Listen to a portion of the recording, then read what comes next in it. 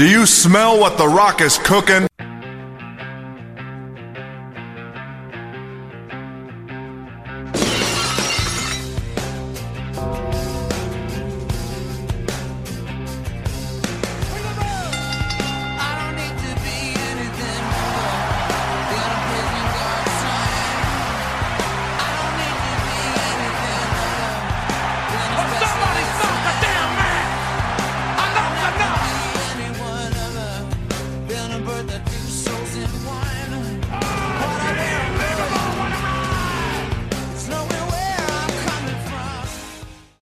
Tree Hill Wrestling Federation Podcast Brothers and Sisters.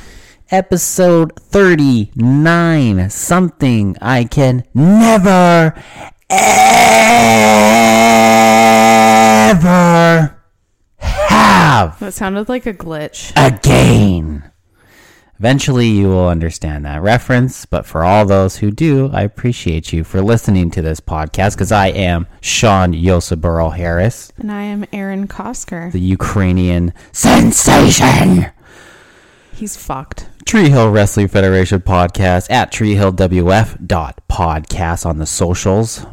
Most importantly, the TikTok and the Instagram. And you can listen to us on all the streaming services, including Spotify, Apple Podcasts, what? Google Podcasts, and iHeartRadio. And fuck you. What? Yeah, so I got to go to a toy show today, brother. Because you're a fucking nerd. Yeah, you know how many nerds I fucking saw there, dude? Bigger nerds than me, because I just went to a toy show to fucking look at toys. So many and there was people virgins. there. And there was people there selling toys. So they went through the fucking process of putting money down, getting a table, getting all their shit, bringing it there, making signage. Now they're trying to be nice to people for their fucking customer base and selling nerdy toys to other nerds. So who's a bigger nerd? The one who's coming to buy the toys or the ones who are fucking selling the toys? All of them. All of them are fucking nerds. Yeah, you would be right. But we don't nerd shame on this show, because guess what? The two fucking members who run this show are fucking nerds too. We're just not virgin nerds. Yeah. Oh yeah, definitely not virgins. I tell you that much. Holy shit. Like, definitely not virgins. But yeah, it definitely smelled. It definitely did not reek of awesomeness. It reeked of basement, neckbeards, and most importantly, body odor. But it was a fun time had by all. Episode 39, Season 2, Episode 17 of the one Trizzle Hizzle. We got fucking some crazy shit going on in Season 2. And honestly, I feel like Season 2 has been better than what you told me it could be. Obviously, because it's probably not as good as Season 3 and Season 4. But on its own, now watching it for the first time, there's some good shit going on. And the highest rated episodes I've ever rated on this very podcast. I guess that's true. Yeah, so there's some good shit going on. Now, there's been some pretty bad episodes too, and a couple characters I'm not too happy about, but it seems like we get to rectify that on this very episode. Take it away. So in the last episode, Peyton and Jake were going back to Peyton's place after the non-wedding. And there was a shadow, and a creepy shadow in the distance. Jenny said, "Mama." Oh. And Nikki appears. So Nikki starts spewing her shit about how there was a court date that he didn't make it to, and she was really pissed off about how she got sent to Seattle or whatever. She apparently has sole custody. Good job, brother. Sole custody of Jenny. Ooh, double J? Which Jake is not stoked. Why would he be? He's like, you're fucking lying. And why the fuck would she want this baby anyway? When she abandoned her. She abandoned the fucking kid. And not only that, she has literally barely had this baby in her life at all since inception. So what is it so important about this that she needs to have this kid? She doesn't want to fucking take care of children. So why is she fighting? Why is she fighting so hard for this? Because this is going to definitely implicate her fucking life. She has to take care of this child. Speaking of babies. Yeah. Ours is being really annoying right now. And kicking like crazy. Kicking like crazy, but every time I try and move my hand in the spot to see if I can feel it, kicks in a different spot, like below my hand. Don't be a Nikki, brother. Why would I be a Nikki? Don't be a Nikki. You're just warning other people. Oh, I see. Lucas wants Brooke to stay. He doesn't want her to move to California. California. Mm-hmm. She can go be with the governor. Wow. Yeah. You know who the governor in California was in 2005? Mm-hmm. Who was it? Arnold Schwarzenegger, wasn't it? Yeah. It was Arnold Schwarzenegger. Like, shit, am I wrong? Is it Hulk Hogan? Fuck. Oh my God. Could you imagine? I was like, wait, which fuckery are we going with today? Could you imagine the campaigns against each other if Arnold Schwarzenegger ran up against Hulk Hogan for the governorship? That would be comedy. Let me tell you something, brother, about fucking California, dude. I was just like, wait, am I wrong in this? Am I like saying the wrong thing? And then I'm like, no, I'm right. Give me your clothes, your boots, and your motorcycle. Wow. Go ahead, bro. He wants Brooke to stay. He's sad that she's leaving. Cool. Because he's in love. Sure. Keith. He's a fucking loser. So Lucas and Karen are at Keith's apartment. And they're talking about the arrangement with Dan and Jules. Right, yes. And / Emily.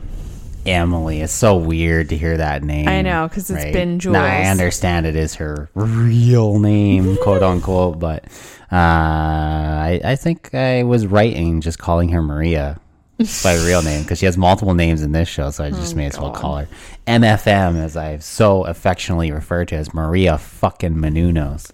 MFM. So turns out Karen slept at Keith's apartment. I thought you were just about to say Karen slept with Keith. And I was like, oh shit, this is a whole other fucking thing right now. And Andy's gonna send the fucking hitman. And not Bret Hart, dude. Oh God. She slept at the apartment waiting for him to come home so that she could see if he's okay. How'd she get in? Whatever. No one locks their fucking doors in this town. Peyton doesn't lock her fucking door in this town. She probably has a key, honestly. Why would she have a key to Keith's house? Because they're like BFFs. Not so much anymore there, They've been very close for a long time. This is a new place, though. This is his... No, it's not. It's his old apartment still? Yeah. Oh, okay. It's not that new house that he fucking bought for him and Maria? Yeah. Oh, okay. Either way. So, yeah. Oh, whatever. And I don't actually, yeah, so she must have a key, because I remember when Jules was staying there and she kept jimmying the lock with a credit card. Okay. Because it locks automatically. Right. And then he gave her a key. Got it. So, yes, Karen must have a key. Keith comes home at the worst possible moment because Lucas and Karen are talking about the arrangement. So he doesn't get to find out about this arrangement in a nice, like, conversation with him. He just shows up and he's like, what the fuck are you guys talking about? Yeah. And then he takes off. Yeah. Man. Clearly pissed. Clearly hasn't slept. Yeah. Still obviously in his tux and everything. Yeah, he's still in his tuxedo like all this time later. What the fuck was he doing this whole time? Probably looking for her, honestly. How unfortunate. So, gosh, Anna was going through some boxes that they were sending away to Goodwill and putting stuff in there, and she notices a white wife beater with red paint on it. Yes, red spray paint. Yeah. She confronts Felix about spray painting Dyke on Peyton's locker. Because fucking he did it. And he's being like, oh, whatever, it doesn't matter, no one cares. That's a fucking hate crime, dude. Yeah. Literal. And she's pissed. So I knew I was completely justified in hating this motherfucker because not only is he an absolute disgusting piece of shit, he's also now a bigot and a fucking homophobe. Mm-hmm. Yeah, so I was totally right in thinking this dude was a piece of shit from the beginning.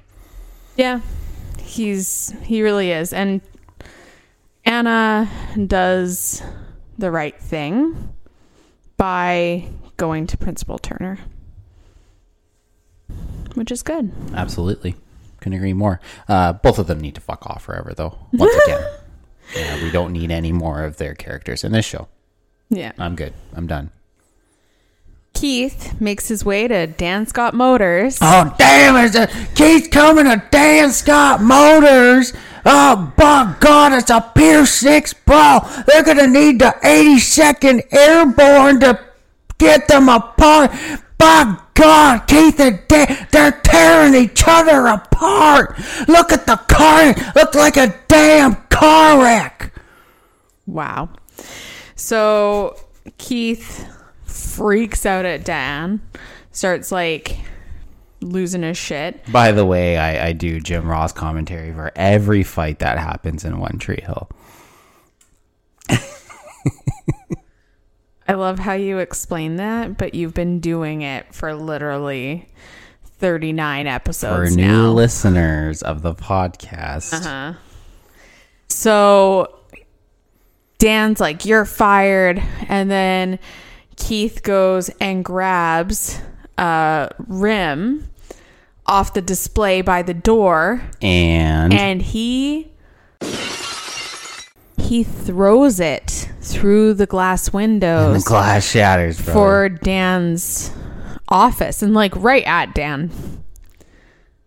Fuck. Oh yeah, dude. He ain't fucking playing around, man. Like there's so much heat between these two guys right now. Like all that has gone on with having a business together, to Keith sleeping with Dan's fucking estranged wife, to fucking him hiring fucking Maria Menounos to pretend to be into him but actually gets into him, and then they get married but then they don't, and then now he's throwing rims through fucking windows. How many times do you think that Dan's office windows are going to be smashed in the show? I think that's one of many. And not only that, he punched his own fucking window when he found out about Deb sleeping with Keith. So for the car, not his office. Yeah, I know, though. but he fucking punched his own. Who does that? So this time it's Keith shattering the glass and going stone cold. But not his own. But I mean, he was using that office for a while. Technically, it was his work area for a bit. But yeah, it feels like this is going to be one of those common things. That's just like one of those things. I'm pretty sure. It's pretty hilarious. Yeah, one of many. You'll have to wait and it would be hilarious to have the scenes where like they have the people fixing the glass and then they constantly have to come in and fix the glass. So at school, Peyton and Brooke are walking down the hall, and Peyton's really sad that Brooke's moving away. And Brooke's really sad because, like she just got the student body presidency thing and life's been good for her. And she just doesn't want to go. She doesn't want to leave home. So Peyton has a bright idea. Hey, come live with me. Yeah, I'm unsupervised 100% of the time. You're unsupervised pretty much 100% of the time. So why don't we just live together unsupervised 100% of the time? So Brooke's like, oh my God, that's brilliant. And Peyton's like, go call your mom. She's like, I have pay as you go and I'm out of minutes. So. Wow. How 2005 of her.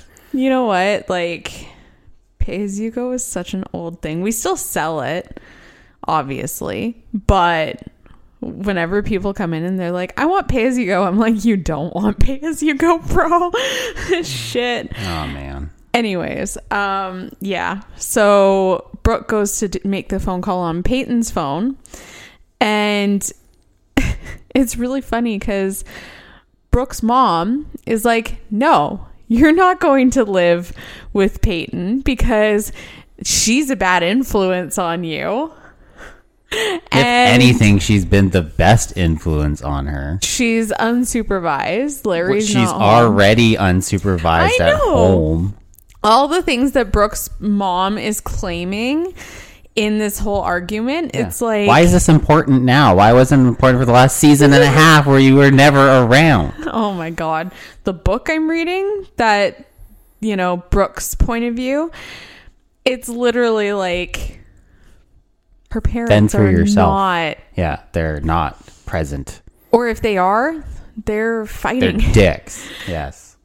So, it's a lot. But then we also find out, or Peyton finds out... about Felix spray painting NWO on her fucking locker. NWO, fuck off. Just like he did on the fucking World Heavyweight Championship. Oh my God.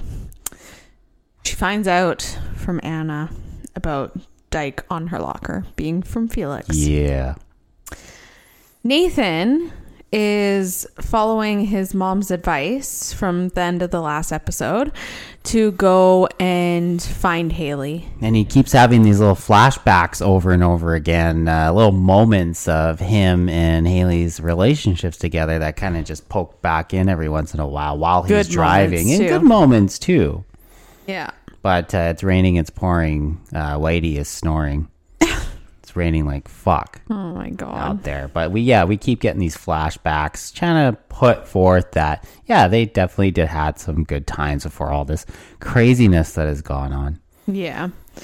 But before we get any further on that, Brooke and Peyton are walking outside of school and they have another Nikki confrontation. Oh, we're gonna have a triple threat match here, King. So Nikki is trying to find Jake, and there's cops with her. They're trying to find him and get Jenny. Yes. So this whole custody thing seems to be legit. Pretty legit. Pretty fucking legit right now. So I'm nervous for Jake. A little bit, yeah. I'm so nervous for Jake. Yep. He's such a good guy. Because he's not running anymore. That's the thing. That's what he said. Mm-hmm. We'll see. We'll see if that changes. Principal fucking Turner. Holy shit, man. Felix gets fucking got, dude. He gets called to the office and he's like, looks at him and he's like, close the door. It's the one, it doesn't have Dyke painted on it or whatever. Oh, yeah. It's the one without Dyke painted on it. Just throwing the shade. And it was just like, oh, yes, This man. Principal Turner has came a long way since when he first came in, allowing bigotry on lockers and being Erica Marsh's best friend. Yeah. He's really come a long way since those moments. Now he's expelling Oh, Felix. okay. The ultimate fucking babyface turn for fucking Principal Turner here does the greatest thing in the history of the show to this date. He fucking expels Felix. Ergo also expels him from the show. Just wait. That's the most important thing. Just wait. That's coming up later, bro. Oh, yeah. But I'm just saying, like, watching this, I was like, if he's expelled, he's fucking out of here. He's not going to be on the fucking show either. If he's going to be expelled. Where the fuck's he going to go? He could just be at home and being a piece of shit at home still. Yeah, what the fuck is he going to do? Just be some fucking dropout flake. Yeah. Nathan's still remembering the good times. And specifically, there's just funny little things like shower scenes from before their wedding, or their wedding reception thing, and then the reason why they were late to their own wedding reception that Lucas, Brooke, and Peyton threw. Yes. Yeah. So we finally get that cleared up. We get a little bit of backstory with what happened there. I just feel that they keep showing all these good times between them. It's just setting up for a real hard fall when he finally gets to see Haley on the fucking, sucking a roadie's dick on a tour bus or some shit. My God. or Chris's. Just you wait, bud. Just you wait.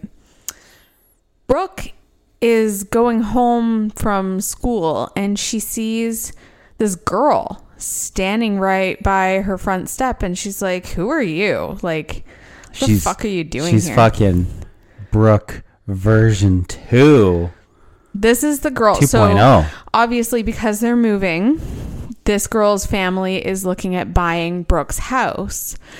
And she's making all of these little comments about, like, what's there to do around here? And Brooke is fucking funny on this because she's just, like, puts on this whole southern accent and just, like... Oh, we have the cousin dance, swap. the cousin swap every Thursday. It's really fucking funny. Well, I mean, it's pretty fucking inbred. I mean, there's only 47 people in Tree Hill. They're all fucking inbred. Oh, my God. Makes sense. Makes perfect sense. That really made me laugh. She literally met Brooke 2.0. It's quite hilarious. And she says to her, like, you know, like, this place is good. Like, so if she buys this house, does she get the mini house with it as well? Oh, God. I don't think so. No? But, you know. Unfortunate. Andy's trying to help out Jake. He's trying to get him legal help. And Jake's like, I can't afford that. And he's like, no, like... We're trying to take care of you. We want to have this right for you because obviously Nikki's been an unfit mother. So quite obviously. We're going to help fight this. And he's like, I can't ask you to fucking Jake, basically. I can't ask you, Andy, to pay for my legal bills. And he's like, you're not asking me. I'm offering to do this shit for you. Mm-hmm. And I mean, Andy's loaded. Yeah, of course. He's worth like $50 million or probably more. But yeah, just as much as I want to hate a fucking character that's loaded with money, you can't hate this guy because he just keeps doing amazing things over and over again. And he's helping out the right people. So I am definitely Team Andy officially. Yeah, he's great. He's I amazing. love Andy. He's fucking amazing. Karen finds Keith again. And she goes and gives him the files. The Emily Chambers, the EC, the Edge and Christian files. To try and... Because that's the thing, is he didn't even know that her real name was Emily yet. Nope. So she's doing it to try and help him find her. Yeah, and they try to explain, like... Because they haven't really had a chance to explain everything that's gone on. And that's all they really want to do. It's just the communication, obviously, hasn't been very good. Yeah. And, I mean, he wasn't even giving the chance for the communication to happen. Because he's out in his fucking tuxedo, fucking calling out of his window all night long. Here, Jules, here. Jules, here, Jules. Where are you? And then putting up fucking posters on trees and getting milk carton fucking pictures made and shit. Looking for fucking Maria Menounos. You're so weird. Brooke gets wind about... She finds out about Felix being the culprit. Yes, and she dumps his fucking ass. Yeah, nah, she's winning major fucking plays, scoring hardcore points for me here. As I always started out as Brooke being this preppy fucking bitch that I do not care for. But man, they are really starting a babyface turner. And just, she's turning into quite the amazing character, amazingly enough. Because she dumped Felix. She fucking dumped Felix. And then she called him a grand wizard. She literally called him the worst racist fucking shit you could call somebody, saying that they are racist. I didn't know the grand wizard lived beside me. That was my fucking next door neighbor. So why don't you just crawl in a fucking hole and die, motherfucker? I'm like, holy shit, dude. Mm-hmm. You go, girl. Maybe he can meet mankind in that boiler room he's crawling into.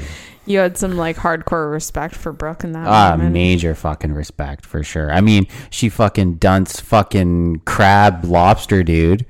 She fucking, now she's taking down fucking Felix. What's next? Yeah. Dude. So Lucas and Karen are talking and she's like, you know, now that everything's figured out, like with this Jules thing, like maybe you'll move back home. He's like, nah, I'm close to Dan. He trusts me. I can get close to him and bring him down from the inside, basically. Because there's more going on than just Jules. Yes. And that's the point he's trying to make. And Karen's obviously not thrilled, but I think after everything, after he found out this information about Jules and Dan, just the fact that what was going on, he didn't know her real information though. Yeah. It still led to so much in that way. And helped. Yes. Well, helped in quotations. Sure. He was trying to do a good thing. Yes. He was trying to save his uncle's heart. We got some fucking continuity issues on this show, brother. Yes, sound, we do. Sound the fucking alarm here. We got a fucking Kevin McAllister moment here, where he's fucking ordering pizza on the phone, but the fucking phone line's been down for fucking days. How the hell is he gonna order a pizza in Chicago in 1992 without a fucking phone line present, dude? Oh, we got some continuity issues. What Yeah. are they? So, remember when Nathan and Haley got married? They were going to get married after the basketball game. Yes. That was the plan. That's what they were doing. Well, the next start of season 2, when it's like, oh yeah, they got married, and it shows the wedding. It was fucking light out. It was light out. Yeah. It looked like it was early morning. Mm-hmm. And it's so funny too, because we're seeing that kind of again, like they were getting ready or whatever, and they actually came home after their wedding ceremony, and Nathan had set up like candles and flowers, which major fucking fire hazard, by the way. You've left that for dude. hours. Yeah, or how have you long? left that shit for? And there's been Probably 420 candles in there. lit in your apartment. Yeah, for hours. So, Unsupervised. but when they walk in, you could see the sunlight. Yeah. Interesting. Yeah, they were going to get married after a basketball game, which usually happens in the late afternoon. / evening. Yes. So, and when they left the game, and he was like, do you still want to do this? And she said, yes. It was dark out. Yeah. So unless they were like, yeah, we'll do it after the game, Like the next meaning morning. like early next morning. But the thing is, But then fucking here's the other thing. yeah. Lucas goes to the apartment to say goodbye, Yeah. and Is that a day Haley's later like- that happens? Like, yeah. Haley's like, we got married last night. yeah, got married last night So in fucking pitch black, even though the wedding was light out. fuck's sakes. Yeah, there's some major issues there, but we're just gonna look past that. Kayfabe, brother. I love finding little things. Like there's little things sometimes where you can see like the corner, like a cameraman's elbow Yes. in a shot. And it's Exactly. like, what the But that's fuck? the great thing about wrestling is that it's all live off the hop. So anything that happens, oh, we meant to do that because it just fucking happens on the fly, right? So, there's no premeditation to certain things. It just kind of fucking happens on live television. Yes, some of it is not premeditated. Yes. So Nate finally gets to, I think her show was in Atlanta or something. Yeah. I don't know. Yeah, somewhere there. And he surprises her. And she's kind of like, what the hell are you doing What the here? fuck are you doing here, bro? And they hug and everything. They have like a little moment. And then they're talking about it. And he realizes she's not wearing her ring. Yeah. And She starts spouting off about how maybe they rushed into things and shit. she wasn't ready. Maybe she wasn't ready. She wanted to do, there's so many other things that they could be doing when they're still young. And maybe they should have waited. So that's a little, and then she gets called back to go on stage. And she fucking leaves and she's like, stay here. Make sure you're here. When I'm off stage, I'll come back and we'll talk. Yeah. What are the odds of Nathan still being there when she's done? I think after hearing, like, if it were me and you, say, and you had said to me, like, I think we rushed into things. Yeah. I wouldn't have been able to stay and wait for that.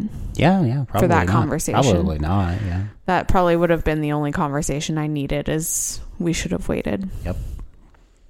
And now we get yet another baby face turn.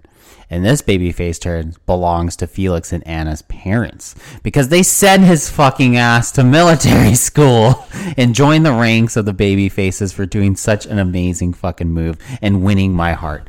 And this is like the final Felix appearance. Dude, literally, this is it. This is fucking like 0 hour here right now. Like that, we will never be seeing this motherfucker again. I am so fucking happy for A, Brooke, B, Principal Turner, and C, his parents for finally seeing the light that this dude is an absolute garbage waste of oxygen sack of fucking shit. You sound like you're drunk right now. Anyways, you were having trouble with that. I wish I was. And It's Anna, just word vomit for this fucker. Anna drops the bomb that she's gay. Yeah. And he, again, proves his true colors, saying, how the fuck can you be gay? What the hell's wrong with you? And he's being such a dick. He just like walks away. Yeah, completely unsupportive. Oh, But both of them can continue to fuck fucking off. bigot. Like, Jesus Christ. But he will fuck off forever officially. And we get to throw a fucking party. But don't you have a little bit of respect for Anna for like going through with that and being like, no, like, fuck you. Yeah. Telling him to fuck off and you're a piece of shit. Sure. But And other getting than that, him like going to the principal and sure. Yeah. Actually going through with that. because I don't think Peyton would have gone to the principal. No. But at the same point, yeah, she's done that. But You still hate her. I still get fucking it. hate her. God, she's I a get loser. it. I still, yeah. Can't The stand her. She's just word annoying. rumors still triggers the fuck out of me she's right just now annoying after as that. shit. I don't care about so much about, her coming out stuff is fine, whatever, her decisions and stuff, but like just her as a character is just like, get off my Meh. fucking TV. I don't care about you. She's meh. You're useless. You will not continue. So Brooke and Lucas are talking and they're walking together, and the whole entire time that Lucas has been living at his mom's place, the exterior door Has been unlocked. has been fuck off. It was black. Yes. And they walk up and now the door is red. Interesting. And he's saying, like, I'm going to miss the girl behind the red door. Girl behind the red door. And they go in. And all of her shit's there, including the dollhouse. Yes. So he has talked to his mom, and his mom talked to Brooke's parents, and has convinced them that Brooke can stay till summer or whatever it is. Go through the school year, finish the year off living under Karen's roof And in we Lucas's room. honestly do not know where we are in the school year right now, like at all, like time frame wise. So who knows how Well, long she that'll was be. just elected student body president. Sure. So I guess it's earlier in the school year, I would I would assume. assume. I don't know. It's hard to tell with this show. You really can't understand time frames because some time frames would be like it's weeks later in an episode, but then like season finale and season premiere, it's like the next day. Also, we haven't had basketball season. Yeah, yet. basketball season hasn't started yet, so yeah. Interesting. Yep. Interesting. Peyton. It's a long off season. Yeah. Peyton needs to figure out locks. She really needs to lock her fucking door because once again, it's gonna pay her in fucking spades. She's not gonna lock her door. The one time she really needed to lock her door, she doesn't. Somebody's gonna come in and make her fucking pay for this shit. I don't know who. I don't know the fucking context. I don't know what. But people who leave their doors fucking unlocked in television land will pay the price. It's just a fucking Hollywood trope. It's gonna happen. Mm-hmm. Yeah, she needs to learn how locks work. Yeah. And how they can protect you. Yeah. Especially when you live unsupervised as a 16-year-old pretty girl with no adults around whatsoever. Yeah, we don't know how often. You haven't even met like I season haven't even 2 Larry. seen fucking new Larry yet. We're almost close to the end of the season and we still haven't seen him yet. Right? So Haley comes off stage. No, Nate. He's left. He's gone, dude. And he's sitting there and he takes in the car driving and he takes his ring off and he kind of plays with it. Yep. And then he puts it in a little compartment. Like the cigarette by ash, the cassette. ash holder or something like that. Or No, fucking... there's a little, like, there was a little spot. It was like a little shelf where you could put like other cassettes and stuff. Because he is a old car cassette player. Yeah. But you know how like some old cars, they had to pull out, like you ash out your cigarette. Yeah, it wasn't one of those. Kind of like that. But, no, it was a little shelf. And then he turns on the radio and fucking Dr. Cosmo's Holiday comes on. Fuck off. Holiday. Oh my God. Brooke is so excited, and Karen comes in to say, like, you know, like, I'm glad that you're going to be staying here, but we have some rules. Here's the fucking rundown. And she's, you're not staying out late. You're not doing this. You're not doing boys. that. You're not sucking dick. You're not doing this. Oh my God. And she's like so happy. Brooke's like, it's like having a real mom. Yeah, exactly. Because she's never had that. And no like, boundaries, yeah. Yeah, we'll see how long Brooke really like plays into this whole I'm happy with thing. Fucking boundaries and limitations and rules, because it feels like she is not bound by boundaries or limitations or rules for very long. Unfortunately, Keith, he really is doubting Lucas, and it's kind of sad because he was his best man. But with all this shit that's gone on and kind of keeping everything from them fully knowing full well what was going on, it kind of puts the seeds of doubt in his mind about Lucas, which is really unfortunate because he's the one that's really been looking out for him the entire time. Yeah. Sad. So, yeah. And then we finally get the fucking Green Mile walk. I wish it was to an electric chair, but we get the fucking Green Mile walk for fucking Felix. He is done. Good riddance, you fucking piece of shit. We hardly knew ye. Salute to everyone that made this happen. But not him, because fuck you. You're off my screen forever. 5.0. There's for this one more episode. part. I know, but I'm saying on that alone, it almost, if the entire episode was just 2 minutes of him leaving, it would be a 5.0 on the Richter scale. God. But unfortunately, we got all this other shit too. It's only one more thing, really. Yes. Dan. So Lucas pulls up in front of the dealership, and he notices Dan is standing on a chair or a stepladder or something, and his head is in the ceiling. Yeah, he's like storing something or there's doing a duffel there. bag in the ceiling that Dan is putting up there. And money, guns, you'll see. Prostitutes. You'll have to wait and see, bro. Paul Bear's makeup. Oh my God. Yeah, he stole it and hid it, and then that's why he's not a white piece of dog shit anymore. Exactly. He's just a regular piece of dog shit. Exactly. Yeah. Probably hiding a couple Honky Tonk Man family heirloom guitars up there too. Oh, fuck. Jesus Christ. But yeah, that's the episode, bro. Yeah, dude. $3.53. It's all right. It's okay. It's all right. Average, a little bit above average, but overall not too bad. But again, it would have been a little lower, but we did have Felix fucking off forever, and that's what allowed it to be a little higher than I thought the episode should have been, because that is the most important thing that's happened in One Tree Hill so far. The most important thing. He's gone. He's off our TVs. So long. I would like to say, good luck, but there is no good luck here. It's just so long. Bitch. So this is it. So long, good luck. I don't recall saying good luck. No. A literal bye bitch for Felix. We hardly knew ye. Legit. Yeah. Legit. Amazing moment here on Tree Hill Wrestling Federation podcast.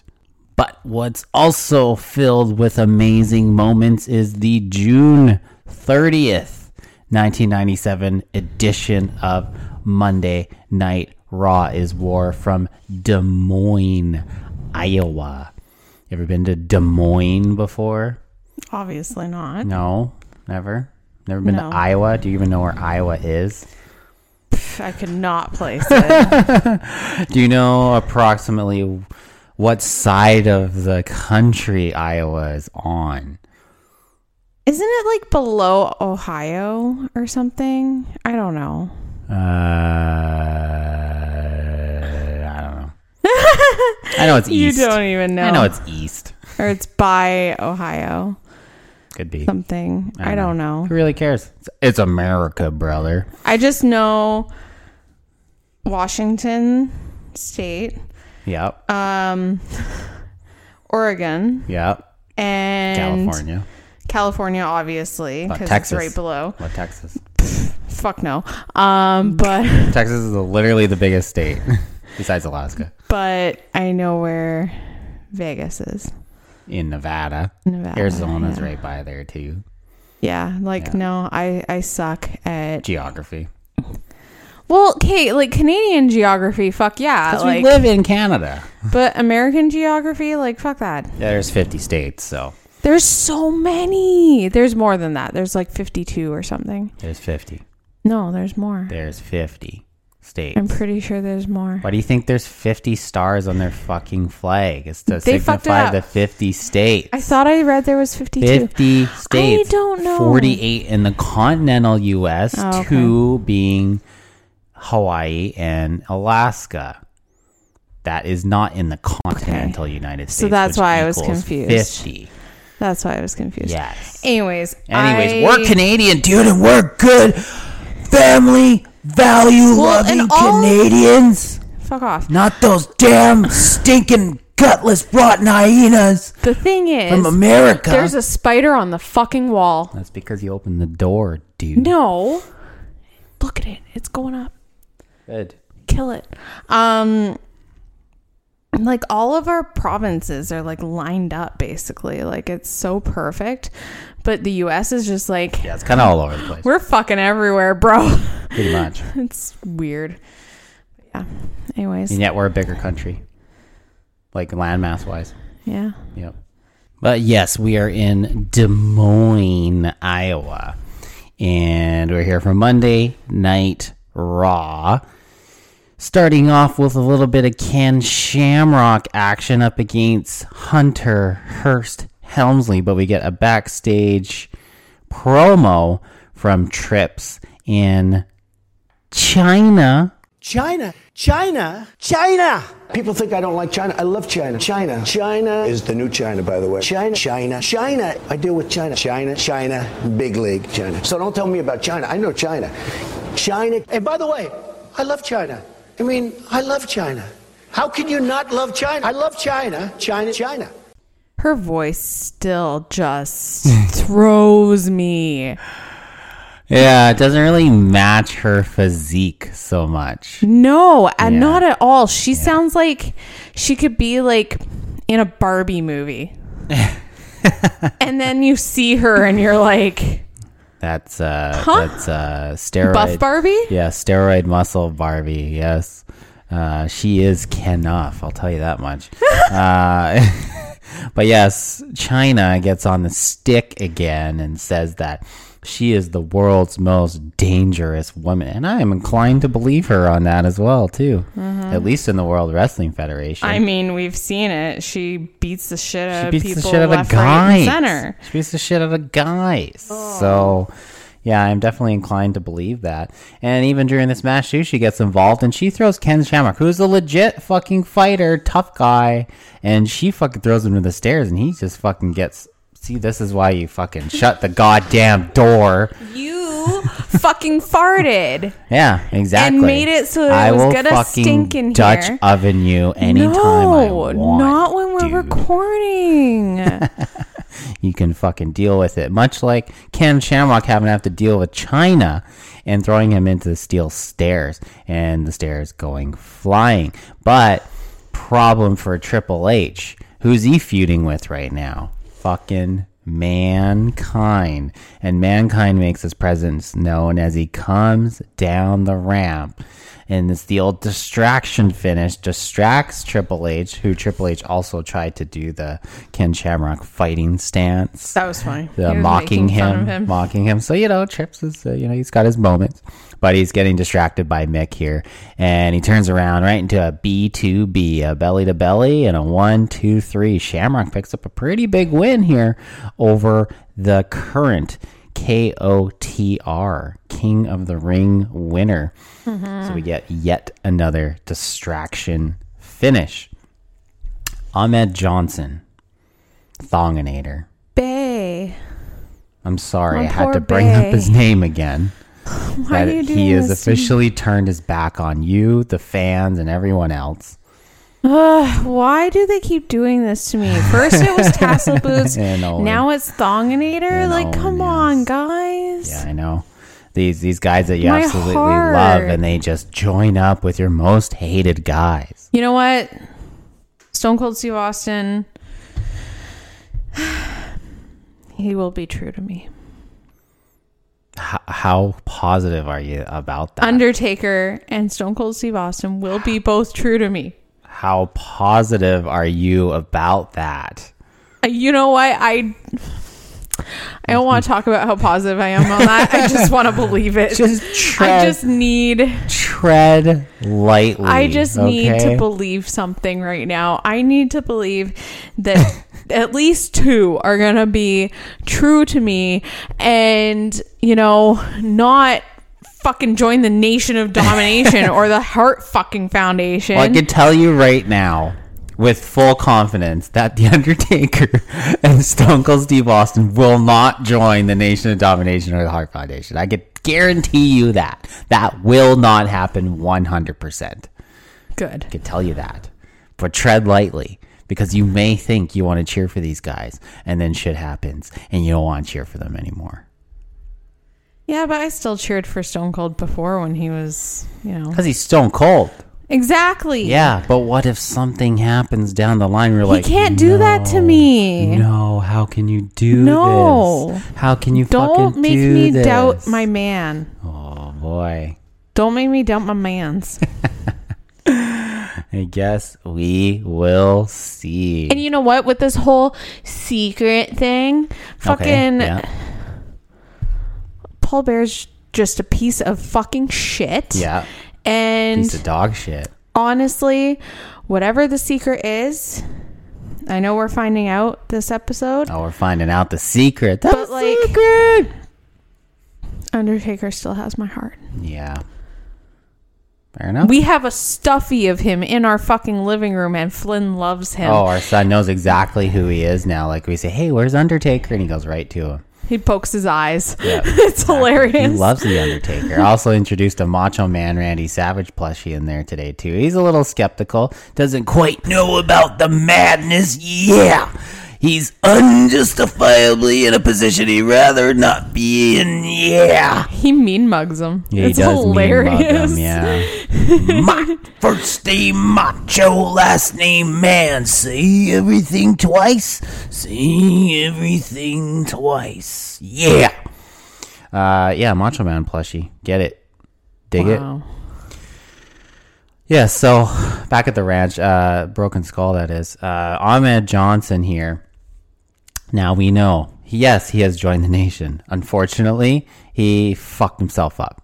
Tore a bunch of ligaments. He's gone for a while. Basically, the most heat and the most over this guy's going to be as a heel. He has hit that after turning on Undertaker, joining the Nation of Domination, which I love. They keep showing over and over and over and over and over again on television. Weeks later, they keep showing Ahmed turning on Taker and joining the Nod. But because he fucked himself up and got injured at the climax of his career, basically, and completely fucked everything, he needed surgery almost immediately. And so, as if you thought that an Ahmed Johnson promo was incoherent before, you will love to know that they actually interviewed Ahmed post-surgery on his knee. And when I say, like, this is what he says in this promo, you think, oh yeah, he doesn't. No, he actually fucking says this shit, where he gets asked about the DOA and how he thinks that Undertaker sent the DOA to fuck with the Nation and with Ahmed. So Undertaker's behind this whole Disciples of Apocalypse thing with Crush. That's basically what they're saying. But post-op, hopped up on goofballs, Ahmed Johnson calls the DOA those biker, macker, lacquer, whatevers. He was fucked. He was straight up hopped up post-op. Like, he was fucked. Like, biker, liker, miker from Mars. It reminds me of when my sister had her wisdom teeth removed. And you got some good videos. There was just some funny shit said. Yeah, definitely. I remember when mine were removed, they had put me out for it. Right. And then when I came to, I was offered to hold on to someone's arm to walk down the hall. Yeah. And I was like, no, I'm fine. And then I fell into a wall. Oh my God. I mean, you would fall into the wall at the best of times without being post-op, but I digress. You know what? You could be nicer to me. Well, if I were to be nicer to you, I wouldn't be truthful. Because that is the stone cold truth. Wow. Is that you are very clumsy. I and am like to fall carrying over. your child. I carried Does that make your it child. that you're not clumsy and fall over and, you know? When did I last fall over? I can't count that high. No, I mean like the last most recent situation. Probably the other day, I would assume. Actually, no, my foot had fallen asleep a few nights ago. Uh-huh. And I stood up to walk to the kitchen. And I had trouble. Yeah, I'm not because shading. my foot was asleep. I'm not shading you at all. I'm just stating facts, brother. Feels like shade, bro. It's not shade. It's just stating facts, dude. But yes, post-op, pretty hilarious promo from the biker mucker lacquer from Mars, Ahmed Johnson. But the next segment, which I'm so excited for, and most wrestling fans, especially because recently on Monday Night Raw, this man received his flowers for being with the WWE for 25 years and yet only missing 2 shows in 25 years. This is literally our first appearance on Raw of Michael Cole. And he interviews the Legion of Doom. But Michael Cole, at this time, just debuting. Now, he is one of the most, if not the most, legendary announcer in wrestling history. But this is when he started. Now, I'm still a Jim Ross guy at heart. He is my GOAT. But for this generation's GOAT, that would be Michael Cole. I don't even know who he is. You will know. Eventually. Just watch wrestling, the next 25 years of wrestling. No, from thanks. here, and you'll know who Michael Cole is. But That's a lot. Yes, it is a lot of shit in there. I already refuse to watch fucking Grey's Anatomy because of like a billion fucking seasons. Yeah, but at least this is interesting and entertaining. But Legion of Doom, they have a promo, and can you guess what Hawk talks about in this one? Oh God, I don't even remember. Piles of excrement and animals attacking, and yeah. It's just the whole thing. Unhinged. Yes, exactly. What have we come to expect from Hawk promos? They're not going to make any sense, but he's going to say it real loud, and you're going to believe that he's about to kick somebody's ass because of it. So they have a tag team tournament match because, again, we're in a tag team tournament, and the winners will face Stone Cold and a partner of his choosing, unless he doesn't want to choose anybody, and they will face him. Yeah, but doesn't unnamed, he have to? Apparently. But do we actually know if we're actually going to get somebody? Is he just going to tag himself? Do the thing where he's like holds a hand out and tags himself. That'd be pretty great, actually. It'd be pretty funny. But yeah, I mean, obviously they're trying to seem like they're going to set up Mankind here because, he's been coming out every week saying, "Pick me, Steve," and wearing a sign around his neck. Yeah. But whether he actually wants, because, yeah, he says he's a kind man and he would be a good partner, but he doesn't really give a rat's ass about him. So I guess we'll really see who ends up being Stone Cold's partner in that eventual tag team title match. But in this tag team tournament match here, we get the LOD versus the NOD. Once again, we get the LOD versus the NOD. And it is Spiky Dino Bros. That's right. But unfortunately for them, they are immersed in a feud with the fucking new Godwins. The Godwins with a little more aggressive approach who interfere in this match. And they fucking take out the LOD and allow the Nation to pick up the victory and go further and continue on in this tag team tournament. I don't like that. Post-match, and then they go running after the Godwins, but post-match, Farouk, your favorite of all time from the nation. Ew. Don't you even say it. We are the nation of domination. Nation of domination. Yeah, I'm not going to do the fucking Ahmed Johnson version because he's on the fucking shelf now. Yeah, but It's he's Farouk's- still technically a part of the nation. Yeah, but it's Farouk's nation. I don't care. That's the most important thing. It's Farouk's nation. He's so annoying. But he goes... You could barely understand him either. Come on. It's true. But yeah, it seems like D'Lo Brown has to translate most promos that the nation has because he can actually speak plain English.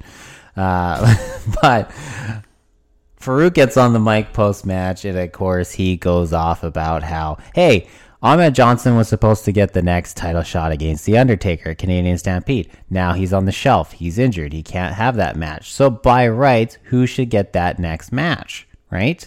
Maybe another member of the nation. Maybe D'Lo. Maybe Kama. Maybe Farouk gets another match against the other. Nope. Vader gets the next match. And Farouk goes off about how the what man Vader gets the next shot. He gets a shot because he's white. And, it just goes south from there.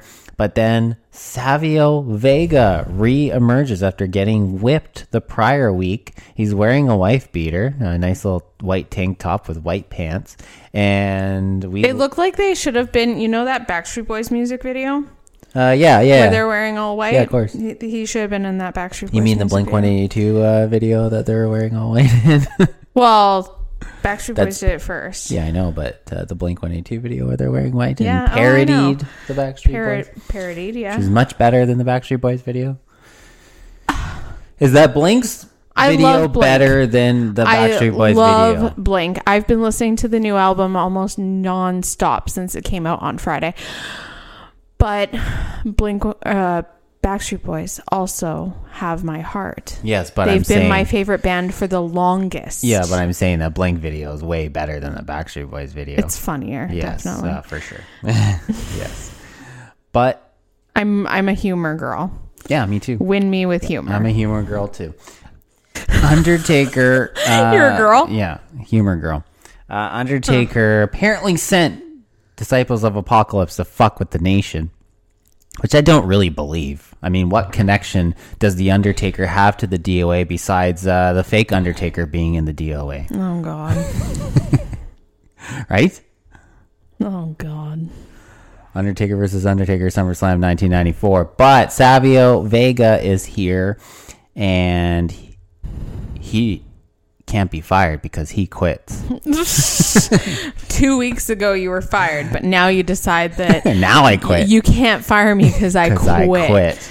You're a fucking dumbass. You can't fire me because I quit. Fucking losers. Yeah. So Savio whistles and makes sure that he has backup to fight off the nation, and because he has his buddies, apparently known as Los Boricuas. So we have another stable regime faction group to fend off the nation. We have Nation of Domination, we have the Heart Foundation, we have Disciples of Apocalypse, and we have Los Boricuas. So they are here, and they're in a Donnybrook with the nation and just going to town. And yeah, it's Farouk goes on about Savio's jalapeno picking ass, and then they fight.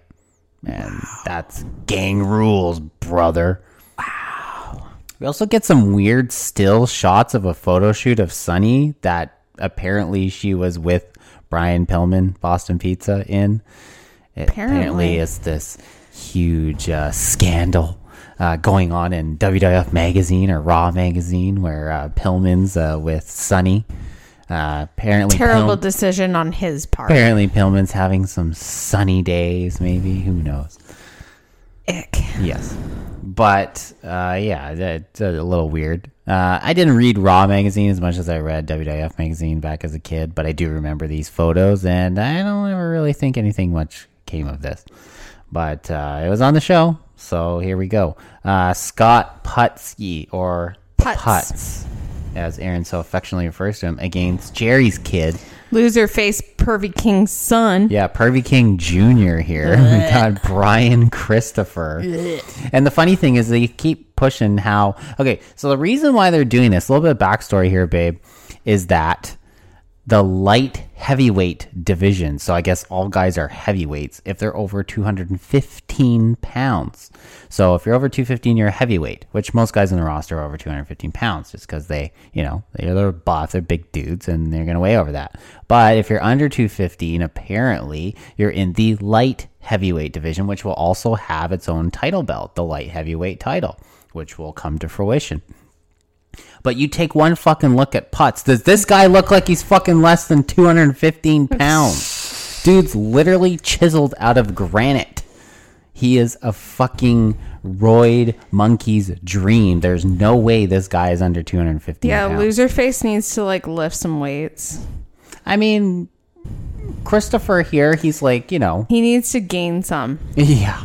I mean, you could tell he's probably a light heavyweight. I mean, he's not too bad, but compared to Putski here, it's like night and day, man. Like, total combined weight is definitely less than 430 or more than 430 pounds. I'll tell you that much. When I heard that this different division, like light heavyweight division, yes, I was like, bro,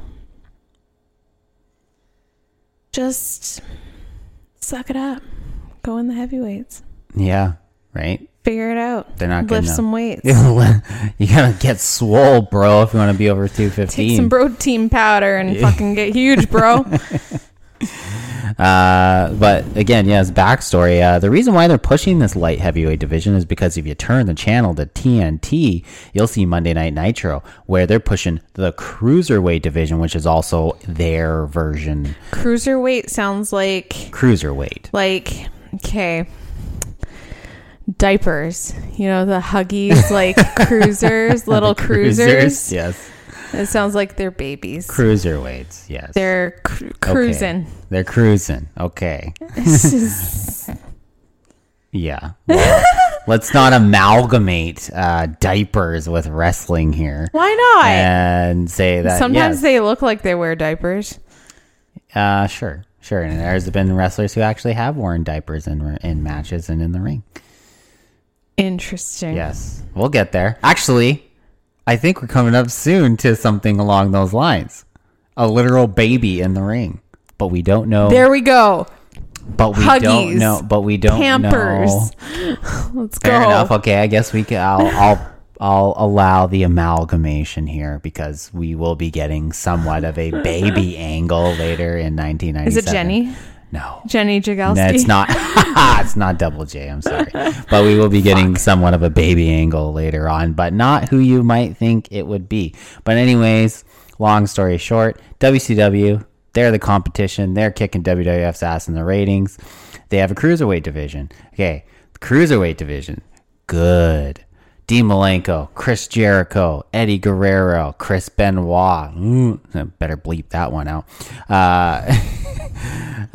Who else we got? We got fucking Juventud Guerrera. We got Billy Kidman. We got a stacked, awesome, amazing under 215 pound division with amazing wrestlers and amazing matches on every Monday Nitro. They're fucking awesome. WWF's like, okay, we're going to throw out fucking Jerry the King Lawler's kid and fucking Scott Putski, and we're just as good. You're not just as good. So unfortunately, their cruiserweight or light heavyweight division pales in comparison to WCW's, but they're trying. They're trying.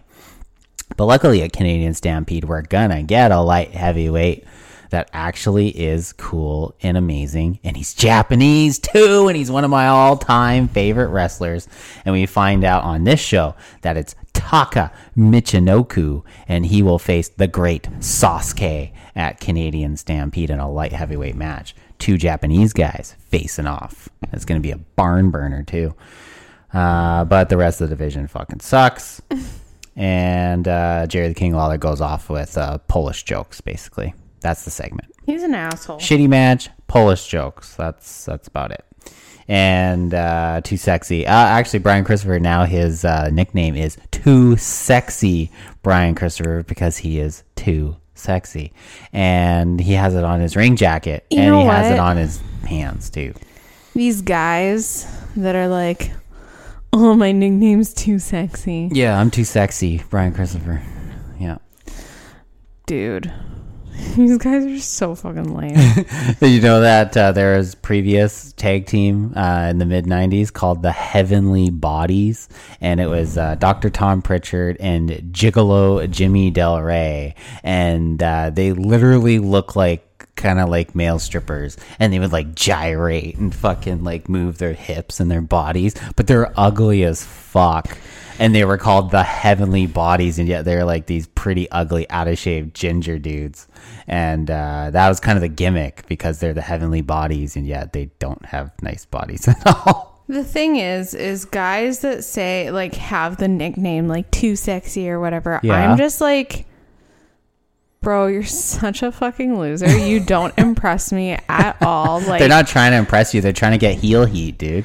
no, I mean just in general. Like when I went to high school and stuff, there was guys that like their fucking MSN Messenger. Oh, okay. Their like nicknames That's were the like connection, okay. sexy boy or whatever, and it's like, You had fucking Shawn Michaels on MSN Messenger? Dude, where the hell? I knew you knew Velvet McIntyre. You're like fucking important and shit, but you fucking used important. to fucking I am with Shawn Michaels in No. middle school? it was like other dudes I Oh. went to school with, and it's just like, bro, you're so lame. And they were like the Damn, popular dude. guys in school at the time, and now like as adults, they're just fucking lame. Did you ever find his smile for him? Oh my god. You're so special. Yeah, I guess so.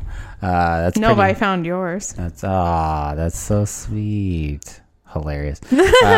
So we get another scene from the Stone Cold Said So VHS videotape that you put in your VCR, and make sure you rewind, because if you're not kind, you don't Be rewind. kind. Please rewind. And rewind that shit. And did you ever have the rewinder? Like it was like a little thing you put the tape in and it rewinds it for you, like not actually being in the VCR. Nope. I had one. You know what it was? It was a car.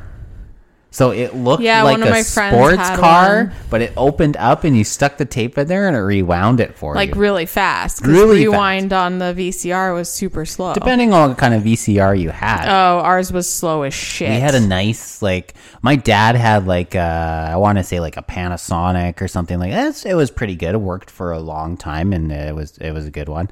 My mom originally had an RCA VCR, which was fine. It did its job, but it wasn't the greatest. It was fine. But yeah, the rewinding took a little while. But then we got a DVD VCR combo that was a Toshiba, and that one was like fucking wicked fast at rewinding, and I'm just fucking aging myself to shit right now talking you about are. rewinding VHSs. But I digress, because Stone Cold said so. The VHSs that you had for these Stone Cold. Yeah, I had them all. And also at that toy show that I was at today, I saw them all too. So it was just pretty cool, and I wanted to buy them, but I already have them. What do I need them for? And I also don't have a VCR anymore, which I wish I did. Didn't you say you were going to go to a pawn shop and see if you could Kind of find do, one? or I could even hit up my mom and just say, "Hey, where's the fucking VCR? I kind of want it." Oh, yeah. She probably never got rid of it. Oh, eh? no, she's never Probably even got in your a, closet. probably, At your old, yeah. Oh, your old she's room. never gotten rid of a speck of dust in 35 years. So, but Stone Cold Steve Austin, because Stone Cold said so. It's the new VHS, his first VHS that's come out on videotape, and they show another scene of it, and it's him fucking impersonating Hulk Hogan. I thought you were going to say it was him fucking Hulk Hogan. I and mean, I was that like, would. whoa. I mean, they're only charging $29.95 for this Stone Cold videotape. I'd probably charge a lot more if you're getting that in a videotape. But no, in ECW, when Stone Cold was there for a hot minute as Steve Austin, he did a promo as Hulk Hogan with Joey Styles. It was pretty hilarious. And Austin's Hogan isn't bad, and actually Austin's Dusty Rhodes is quite good too. I'll show you a video of Stone Cold Steve Austin pre-Stone Cold doing a Dusty Rhodes impersonation. Yes, Taker, poor Undertaker, man. He's going through some shit right now, and we're gonna pour one out for our homie Undertaker, and just try to get him through this rough patch that he's going through, because he does not seem to be very excited that this secret is coming out tonight on Monday Night Raw. No. Brian Pillman's here. Boston Pizza! BP Boston Pizza, and he's got a match against fucking Mankind, babyface Mankind. And you pointed out the best sign of the night would be Mankind, the real sexy boy toy, which I tend to agree. I think Mankind is quite attractive. BP. Okay, let's talk a little bit here about Brian Pillman's entrance music. Now, oh my God. So, preface, there's a lot, everybody has an entrance music. Stone Cold's got his legendary Glass Shatters. Bret Hart's got a great song.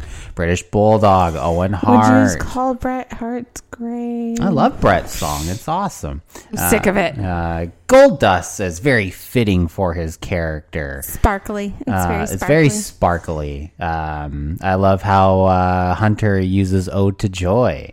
There's a lot of great songs going on, and there's some lame ones as well, like Furnace and LaFawn. I don't even know what that is. Fucking Pimp Daddy. Pimp Daddy's Flash Funk's fucking song sucks. It's annoying as shit.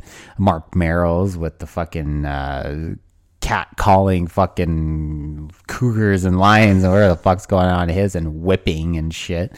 But Brian Pillman's music. So we're sitting there, and I'm like half falling asleep because I was so exhausted when we were watching this. And all of a sudden, I'm like, this sounds like an Earthbound song. And Earthbound is one of my favorite video games of all time. That is your favorite video game. And so I know the songs well. I know like how the game just sounds. It's literally sounds like and looks like an acid trip. Yeah. And the song started playing, and I was like, am I playing Earthbound right now? Yeah, Loose Cannon, Brian Pillman's theme music, his entrance song. Dun, dun, dun, dun. It's very like frantic and like crazy. It seems like you're in the middle of a battle or something like that. But then all of a sudden in the song, we'll listen to it, it stops and it's like calm. Much like Earthbound, where you're in one spot and it's kind of frantic music, and then you travel to somewhere else and it's like very calming music. Or, of course, the Drugstore music, which is the goated Earthbound track. Yes. But yeah. That's my ringtone. Yeah. And although Brian Pillman's, I feel his entrance music would definitely live up to being an Earthbound track. Possibly maybe when you're fighting 5 police officers as a 10-year-old boy. Yes. Yeah. Yes. But Mankind's and just you not... kick their asses. Yeah, and you kick their fucking asses. And then you go fight a speed limit sign. Yes. In an evil taxi. The game's fucked up if you have never played it. Like, yes. Look it up. Like, it is so funny. There's not so enough good. Words to describe how amazing. So good. How many times have I played through this game? I don't know. Since we've been together, like, and the length of the game. How many Super Nintendo games took 25 fucking hours to beat? Like, yeah. I remember beating Link to the Past earlier this year, and it took me like 6 hours. Yeah, that's a big game, and it took me 6 hours. Earthbound's a huge game. Gigantic. But it is so fun. Worth the experience. If you have never played with this is our fucking call to action for any fucking listeners out there who love Japanese RPGs where you need to smoke a lot of drugs before you play them. You don't even need to smoke a lot of the drugs. It's an acid trip because in and the thing is once you're playing it, you're like, whoa. What the fuck is happening? Yes, I literally am killing dogs. And birds, and then they drop cookies for me. Or you go to, a different town, and the daycare is called Polestar. Yes. Or you fight an evil circus tent. Yes. Yes. And then you get to see a concert. Yes. Yes. And then fight in a literal womb. And Hooker tries to take you to the bathroom. Yes. When you're a 10-year-old boy. When you're 10. So, yeah, so there's some shit going on here. Best video game ever. Greatest video game. Japanese RPG of all time, for sure. But Mankind seems like a character that would fit in fucking Earthbound pretty well, too. Probably a boss, too. But he has a new sign this week. Or at least he made a new sign, because the last one last week, British Bulldog, ripped up. Yeah. So this week he's got a new one that says, "Pick me, Steve." And I'm really hoping that Stone Cold does pick Mankind for his tag team partner. But he has a gift this week. He has a wrapped box with a bow on it as he's coming down to the ring. Who's this gift for? Turns out to be for good old JR, Jim Ross, on commentary, who he mandible clawed in that 4-part docu-series about Mankind, where he ended up mandibling clawing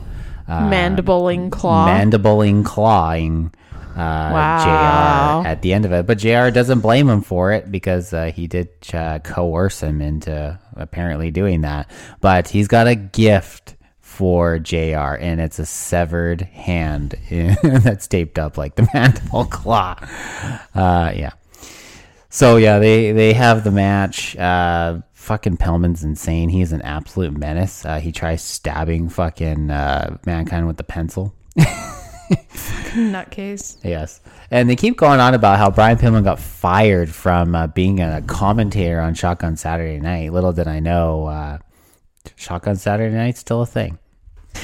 Yeah. Yeah. Not that we pay attention to that No, shit. not really.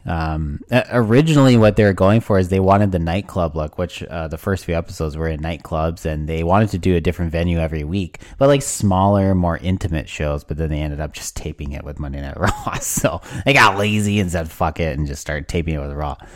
But Pillman was doing commentary for it, and then apparently he tacked a fan and got fired from his position. So here he is in a match with fucking Mankind, but Trips and China making their presence known, getting the ring bell and nailing Mankind with it, and grabbing the so lovely every time this object comes out, we get the padded chair. Oh my god. The padded chair that hurts so damn much. Padded chair this time, but before it's always just no padding. Straight up steel chair. But as Mankind is chasing Trips and China up the ramp, he gets counted out. Yeah, that sucked for him. Yeah, unfortunate. But He tried. He did. he tried to get back in the try to ring. go back, Yeah, but there was not enough time. Not enough time. So Brian Pillman here picks up a pretty ridiculous count-out win here. And away we go to The Secret. Here we are after weeks, months even, of this fucking storyline. The secret that Paul Bearer has held over The Undertaker's head is finally coming to light. And we get Paul Bearer, and he's coming down. And as he's coming down, he gets attacked by a fucking fan. Jumps the rail. A woman jumps the rail and tackles him, and he takes a nice little pratfall before security. What is it with the security now? How many times have we had this issue where somebody tries to run in and attack a wrestler, and the security are just not on top of it? No. Like, get your shit together, man. You got the mentally challenged kid. You got China rolling in there. You got fucking ECW guys. You got this actual shoot fucking fan jumping the rail and trying to attack Paul Bearer. I guess it does show you how fucking how much heat Paul Bearer is garnering with this whole secret stuff. But he tells the story about how he was the apprentice to the Undertaker's father at the family funeral home. There was a family who lived in this funeral home, and it was a guy and his wife, and they had 2 children, and one of them being this nice, wonderful, caring, loving little child. And the evil devil red-headed child that you may know as the Undertaker, who is a ginger, actually, just dyes his hair dark. Well, you can tell, like, the undertones and stuff. You can see it. Yes. But he goes on about this story about how he used to, go to college and do his whole shit and trying to be an apprentice to be a mortician at a funeral home. But then one day he saw the evil red-headed kid Undertaker, and he was outside, and he was out the funeral home, and he came home, and the place was ablaze. It was engulfed in flames. It was on fire. And who did he see in the bushes outside the house that was burnt to the ground? The Undertaker. And he goes off and says, yes, you burnt down the funeral home. You murdered your parents. You're a murderer. You killed your family, Undertaker. You killed your mom. You killed your dad. You should have killed Paul Bear. He didn't. And he killed. But the thing is now we know that Undertaker has a brother, and his name is Kane. That's gotta be Kane! That's gotta be Kane, no less. But Paul Bear likes to say that the parents died in the fire, but he makes no mention of Kane. Yeah, there were two. There was 3 graves. 3 graves, but only 2 bodies from what it sounds like. Apparently. And so this big secret finally is come to light. Undertaker's a murderer, and he killed his parents by setting his family home and funeral home on fire. Oh my God. Yes. Well, now that it's out, so Undertaker can just murder So everyone. he can just fucking murder Paul Bear. Yeah. I Let's guess. do it. Yeah, sure. I'm down. Yeah, why not? So the key or the first clue to the $1 million sweepstakes for SummerSlam, knowing these clues to open this casket that has $1 million inside of it. And that will be happening at SummerSlam, which is the next big pay-per-view after Canadian Stampede in August. Friend of the show, Justin Johnson, Double J. Justin, his all-time favorite pay-per-view is SummerSlam 1997. Interesting. Yes. Owen and Bulldog, they're up against the Headbangers in another tag tournament matchup here. And Bret Hart is on the phone. Apparently he's in Calgary. So he says. Or so he says. Yeah, what do you think Bret Hart talks about in this phone call? I don't fucking know. I was half asleep, dude. You think maybe you know some of the verbiage he uses? Maybe something about hyenas. Oh, of Maybe course. some gutless maggots. Talking about the Lion King. He goes through the whole movie. Yeah. He's Scar, Literally dude. start to finish. He's literally Scar. He likes to say he's Simba, but he's definitely Scar, dude. Mm-hmm. Yes. But, yeah, he goes on. And Owen picks up the win pretty easily with a nice, sweet pin. But post-match, Jim Cornette comes out, who we have not seen since Undertaker Tombstone to before Royal Rumble. So this has been quite a long time since old Corny here has been around. But then he brings in a new tag team to take out everyone, basically. And from what I remember, these 2 gigantic Samoan dudes just start going after Owen, Bulldog, and Headbangers. And they actually get their ass kicked for a little bit. So way to debut. You look like shit. Yeah. And we don't know your names. And I think it's a Samoan SWAT team, but don't fucking quote me. And then, of course, they're full-on Iron Sheik boots with the points at the end of it. Oh, my God. And they get their asses kicked, but then they get their heat back and they moonsault on the Headbangers, which, honestly, no one really fucking cares about this at all. And I don't know why they're here. No, me neither. Not at all. But we get an Undertaker promo, the reaction to what's going on with the secret. And he says, yeah, it's true. That funeral home burned down. They perished in that fire, unfortunately. But he saw Kane playing with flammable chemicals earlier in the day, and he was gone. But when he came back, he knew what had happened, that the funeral home, the family home, had burned down, and he tried to go into the building and save his family. but to no avail. Yeah. So it sounds like in fucking piece of dog shit's view, because he saw Undertaker there, that Undertaker set the fire. Yes. But from what Undertaker's saying is, I didn't set the fire. I came home and it was on fire. And I tried to get in there to try to save my family, but the firefighters held me back as I watched the house burn to the ground with my family in it. And not only that, yeah, I didn't go to the funeral for my parents and my brother because Paul Bear himself showed me the charred remains of my mother. So fucked up. Right? This whole thing is just taking an absolute turn for the worst. Now, who do we believe in all of this? I believe Undertaker. I would assume you would believe the Undertaker. Because piece of dog shit is a piece of dog shit. Yes. Piece of dog shit is a piece of dog shit. How does he even talk? He's a piece of dog shit. Yes. Right? Get that? I get it. Thanks.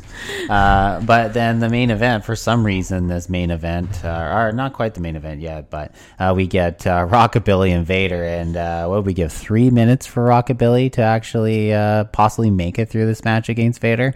His chances of winning are slim to none. Mm-hmm. But fortunately for him, the match doesn't even start because Undertaker, whoa, you thought one of his intros was fast before. This one broke a record for fastest Undertaker intro. I didn't think his music hit. He was already out there. Yeah. And he had taken out Vader. And then he goes right for Paul Bear. And he's like, you fucking told the secret. How can you do this? How can you say this shit about me? And he's choking him. He's slapping the shit out of Paul Bear, Good. which you're loving every minute of that was this. Like, I woke up for a minute from my nap while watching this. And yeah.